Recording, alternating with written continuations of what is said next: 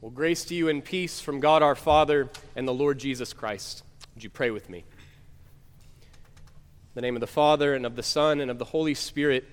Amen. Father, you have filled this world and filled the Scriptures with your acts, with descriptions of your character, and we can know you through them. But God, you have also privileged us, humble creatures, to reveal to us also your mind and your heart in passages like we find today. Thank you, Lord, for revealing your innermost being to us in the face of Jesus Christ. Help us to see him and to share his mind this morning. In his name I pray. Amen. You can be seated.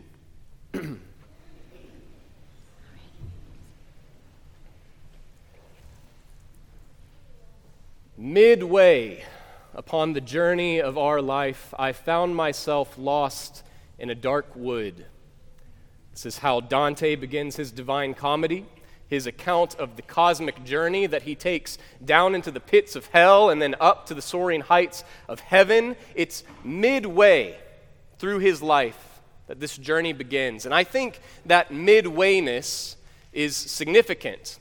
Now, I don't know if I'm midway through my own life, though I do feel like I've had enough existential crises to say I'm at least spiritually middle-aged. And you may or may not be midway through your life, but midway is a relative term, isn't it? It depends on what you count as your starting place and your ending point. And so I think it's fair to say, much like it's always 5 o'clock somewhere, that we're always midway upon the journey of our life in some sense or another. Maybe you're midway through your childhood. Maybe you're midway through your teenage years, midway through your journey into adulthood. Maybe you're midway into your lifelong marriage, or midway upon the noble journey of parenting. Maybe you're midway through even your aged years, midway through your retirement. Maybe you're just midway through a long night of grief. At least you hope you're midway. And midway is rarely our favorite place to be.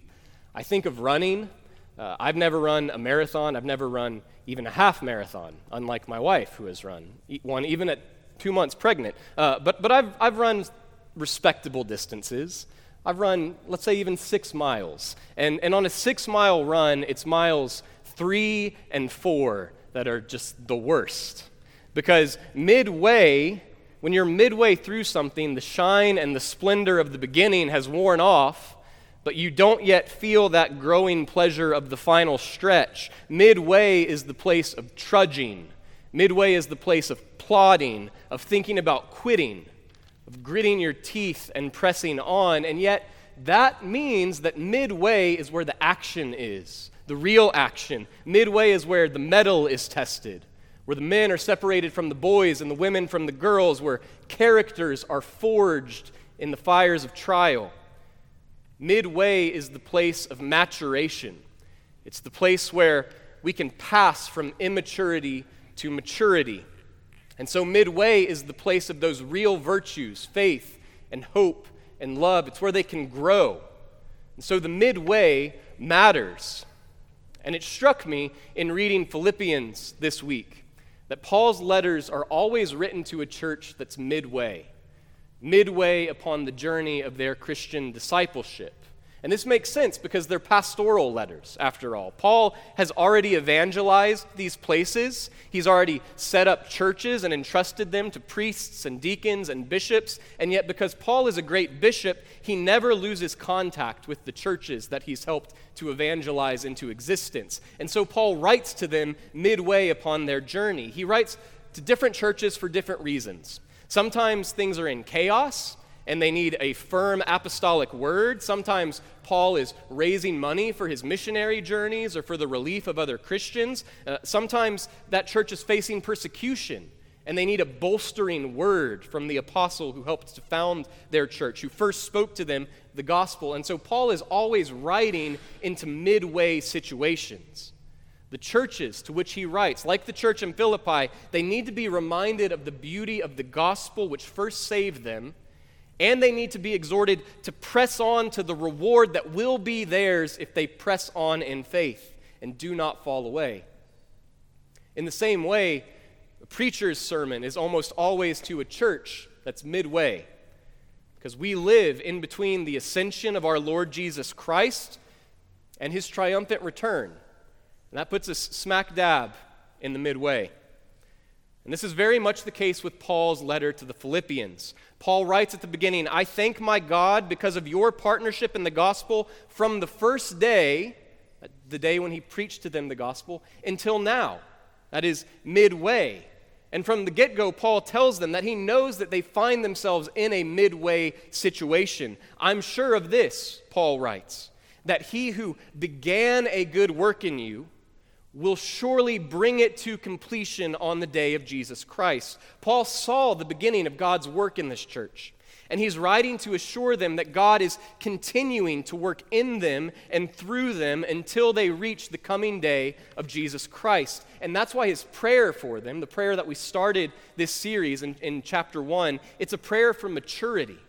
Paul prays, "I pray that your love may abound more and more with knowledge and all discernment, so that you may approve what is excellent, and so be pure and blameless for the day of Christ." The Philippians are on a journey, as are we, to that day of Christ. And on that day, our works will be tested, and God will be glorified, and our faith will become sight. But until that day, they and we need some equipping and some encouragement for this midway point, because in the meantime, the church at Philippi finds itself facing some midway problems, the kind of problems that a church, even like Christ the King, can expect to face. Now, the letter to the Philippians is light on specifics, but it's clear enough that there are pressures on this church, external pressures and internal pressures, and it's stress testing this church, and the cracks are beginning to show.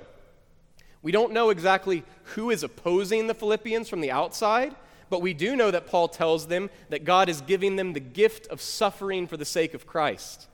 Suffering is one of those midway gifts, by the way. There's also internal strife in the church, and though that's also mostly ambiguous, we know from chapter 4 that there are at least two important women in the church, Euodia and Syntyche, and they're bickering. And bickering in an intense enough way that they deserve a name drop in this letter. And it's probably not a conflict of theology, because when it's theological, Paul's usually ready to get into the specifics. Here he doesn't get into those. It's probably just good old-fashioned personal conflict.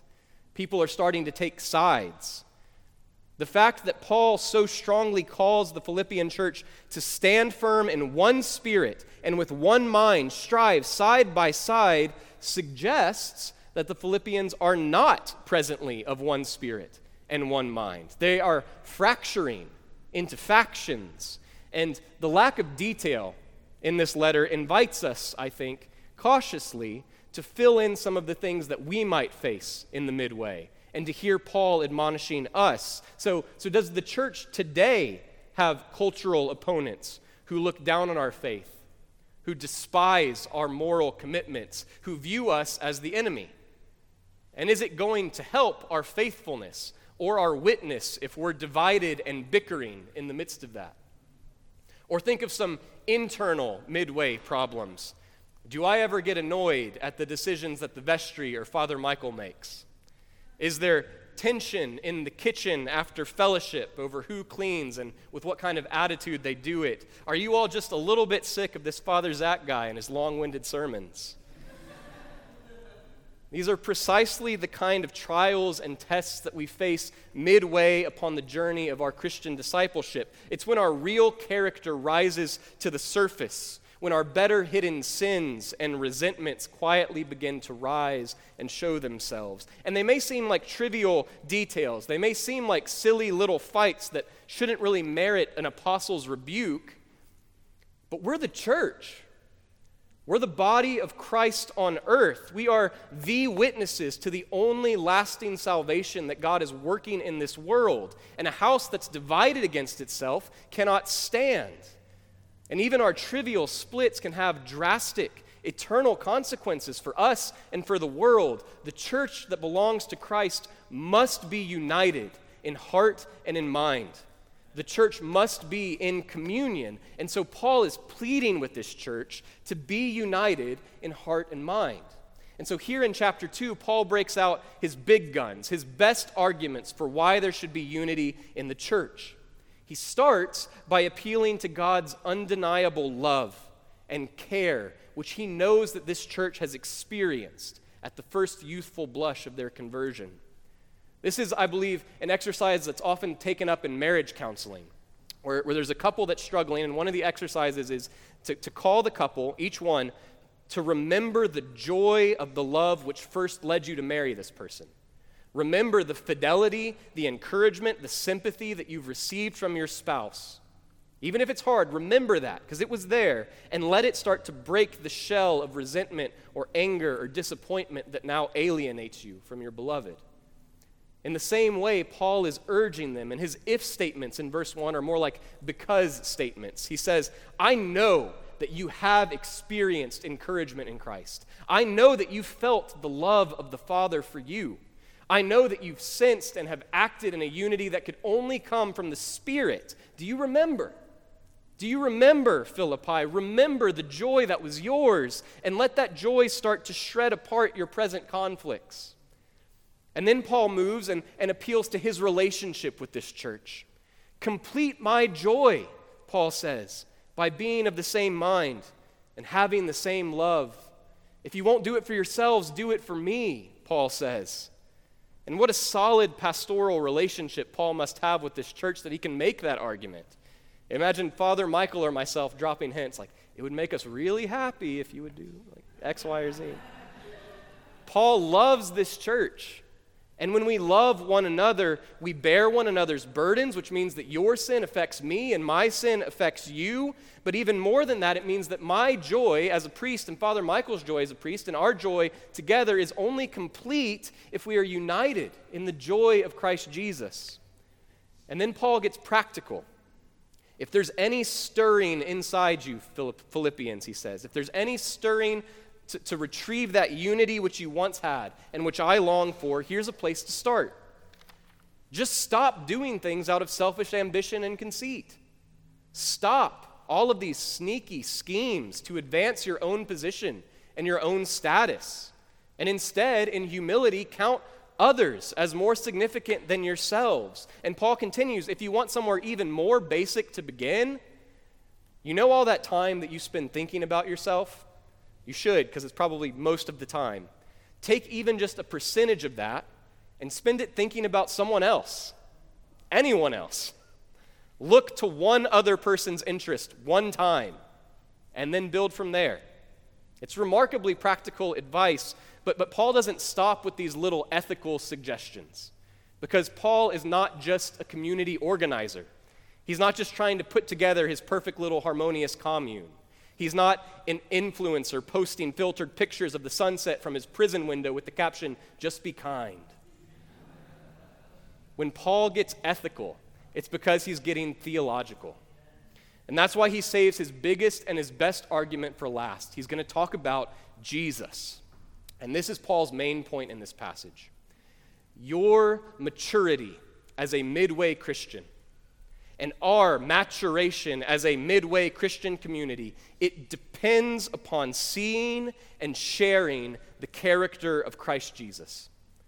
The church takes its character, receives its character, reflects its character of the God who makes it in the first place. In other words, you can strive all you want after communal unity.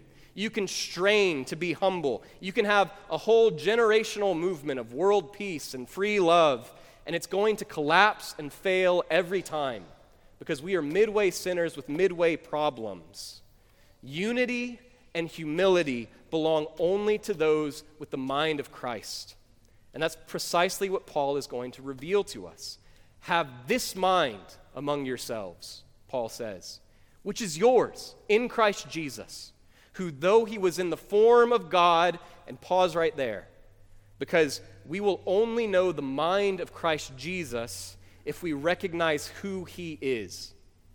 Paul starts here. Jesus Christ was in the form of God. And that word that he uses for form, morphe, it doesn't mean like we usually mean form, referring to the outward form of something, its appearance. It's the Greek word for the internal essence of something. Jesus Christ is the form of God. He is God, right? Some overeducated people like to claim that the New Testament never claims that Jesus is actually divine. Those people are what we call fools. The fact of Jesus' divinity is all over this passage, and it's right here in this phrase. Jesus was in the form of God. In fact, verses 6 through 11 of this passage, they're so elegant in their composition that many scholars believe Paul actually borrows here, inserts a hymn or a song or a creed that's actually already being used by churches all over the Mediterranean, which would mean that even before Paul is writing this letter from prison and establishing this song as worthy of being in Holy Scripture, people were already worshiping Jesus as God. Jesus is God, the form of God, but that's only the beginning of this passage. Jesus was in the form of God, and this is where things get crazy. He did not count equality with God a thing to be grasped. That is, Jesus, the Son of God, is God with all of the powers and the authorities and the privileges which come with being God, which is all of them, by the way, all of the powers and authorities and privileges. He has them all, but he did not think that all of those powers and authorities and privileges were meant only for his own benefit. He didn't count equality with God a thing to be cruelly exploited or selfishly hoarded. Equality with God was not a thing to be greedily grabbed and gobbled. Can you think of any place in Scripture where that sort of thing happens? Where someone considers equality with God and decides to snatch it for himself? This is Adam and Eve in the garden, tempted by the serpent who says, God doesn't want you to eat this fruit because he knows it will make you like him. That is similar to him. You will be as gods, the serpent promises. Just take it. Is this not the very first sin of humanity and the sin which all of our sins continue to echo and repeat? Every sin which you commit and which I commit day in and day out is some variation on this theme. We snatch at the things which belong to God. The truth should serve my purposes, you think, and so you lie. My friend or my spouse or my child exists to serve my pleasure and my need, and so you yell or you strike or you make a cutting remark. This world exists for my glory, you think, and so you covet and you cheat and you steal. Day in and day out, we snatch at the honor and the glory and the privilege which belong to God alone. It's kind of pathetic, really, like we could hold divinity for 1 second with our puny arms and our weak grips. And is it any wonder that until Yahweh begins to reveal himself, the true and triune God begins to reveal his character, is it any wonder that before that revelation, humanity finds itself again and again just worshiping raw power? Zeus is Zeus because he had the power to do whatever he wanted, whenever he wanted. Marduk was the Babylonian creator because he could make a race of slaves to do his own bidding. The Roman emperors could claim to be divine, could claim to be gods because they wielded the power of life and death over pretty much every person on the planet.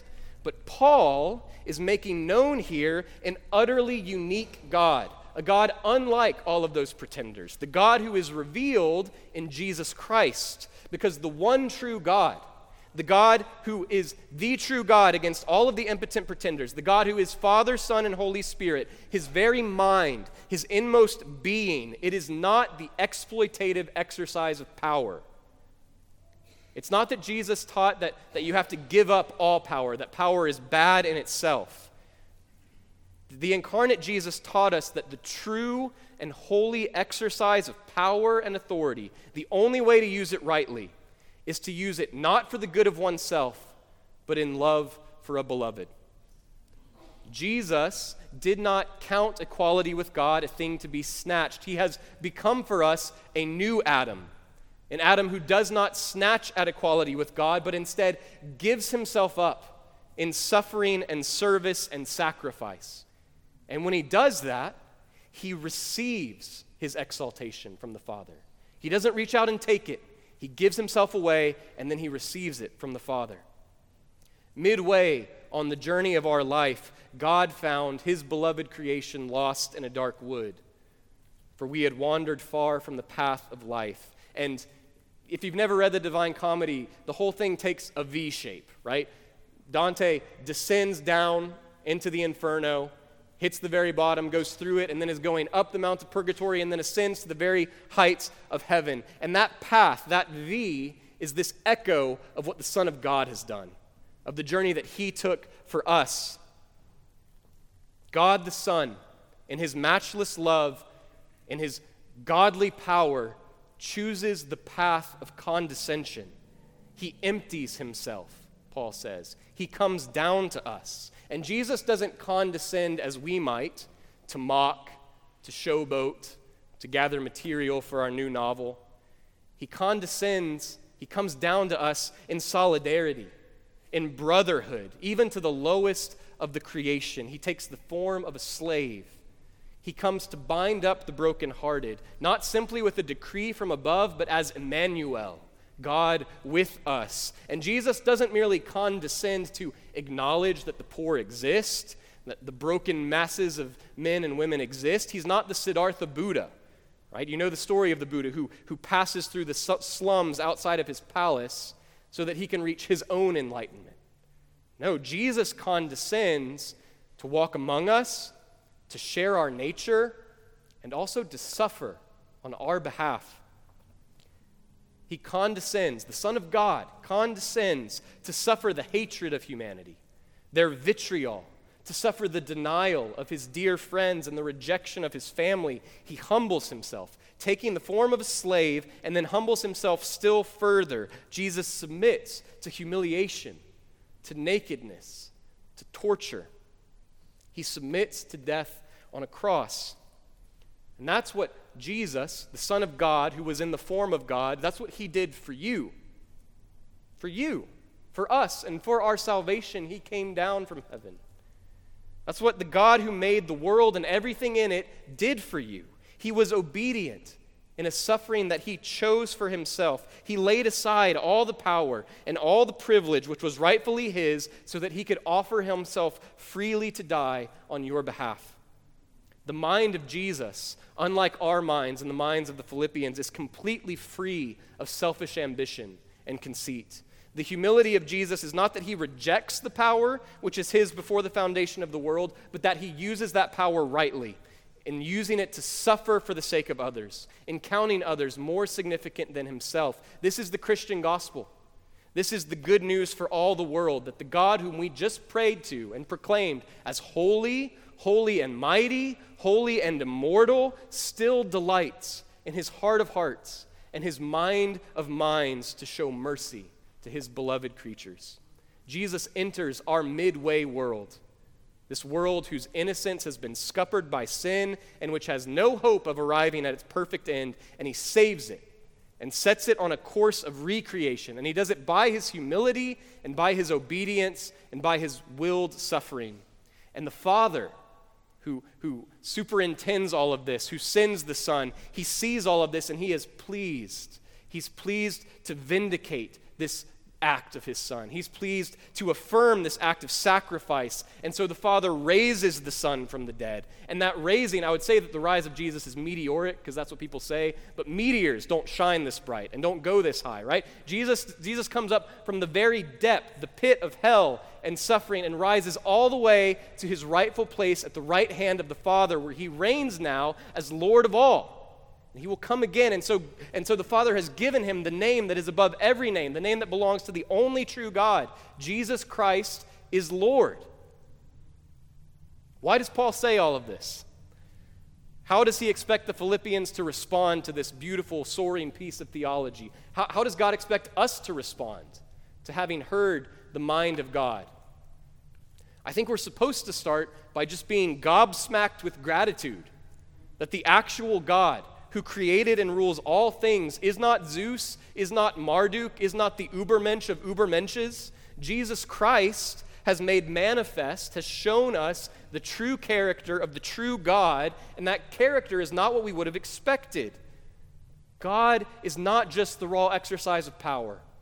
He's not just self-advantage to the uttermost degree. God in his inmost being is willing to forego his divine privilege, to exercise his matchless power through sacrifice, self-sacrifice. He's willing to suffer loss for your gain because he loves you.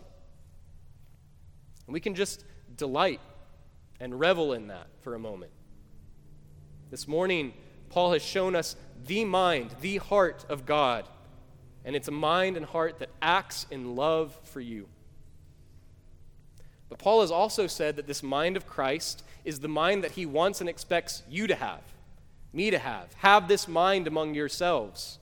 Christ Jesus is our exemplar, our beacon. If you belong to Christ Jesus, you belong to his body, the church, then you're also expected to share Christ's mind. You too are expected to say no to selfish ambition and conceit. You're expected to count others as more significant than yourself. And let me pause here and offer just a quick word of caution, because we are very bad moralizers, we humans. We're tempted to take the glory of the gospel of Jesus Christ and then boil it down to, okay, if I'm more humble, God will like me more. That's not it, right? That's not it. Jesus is the world's great example of humility, but you don't just follow his example by striving in your own power to be more like him. He's not just a moral exemplar.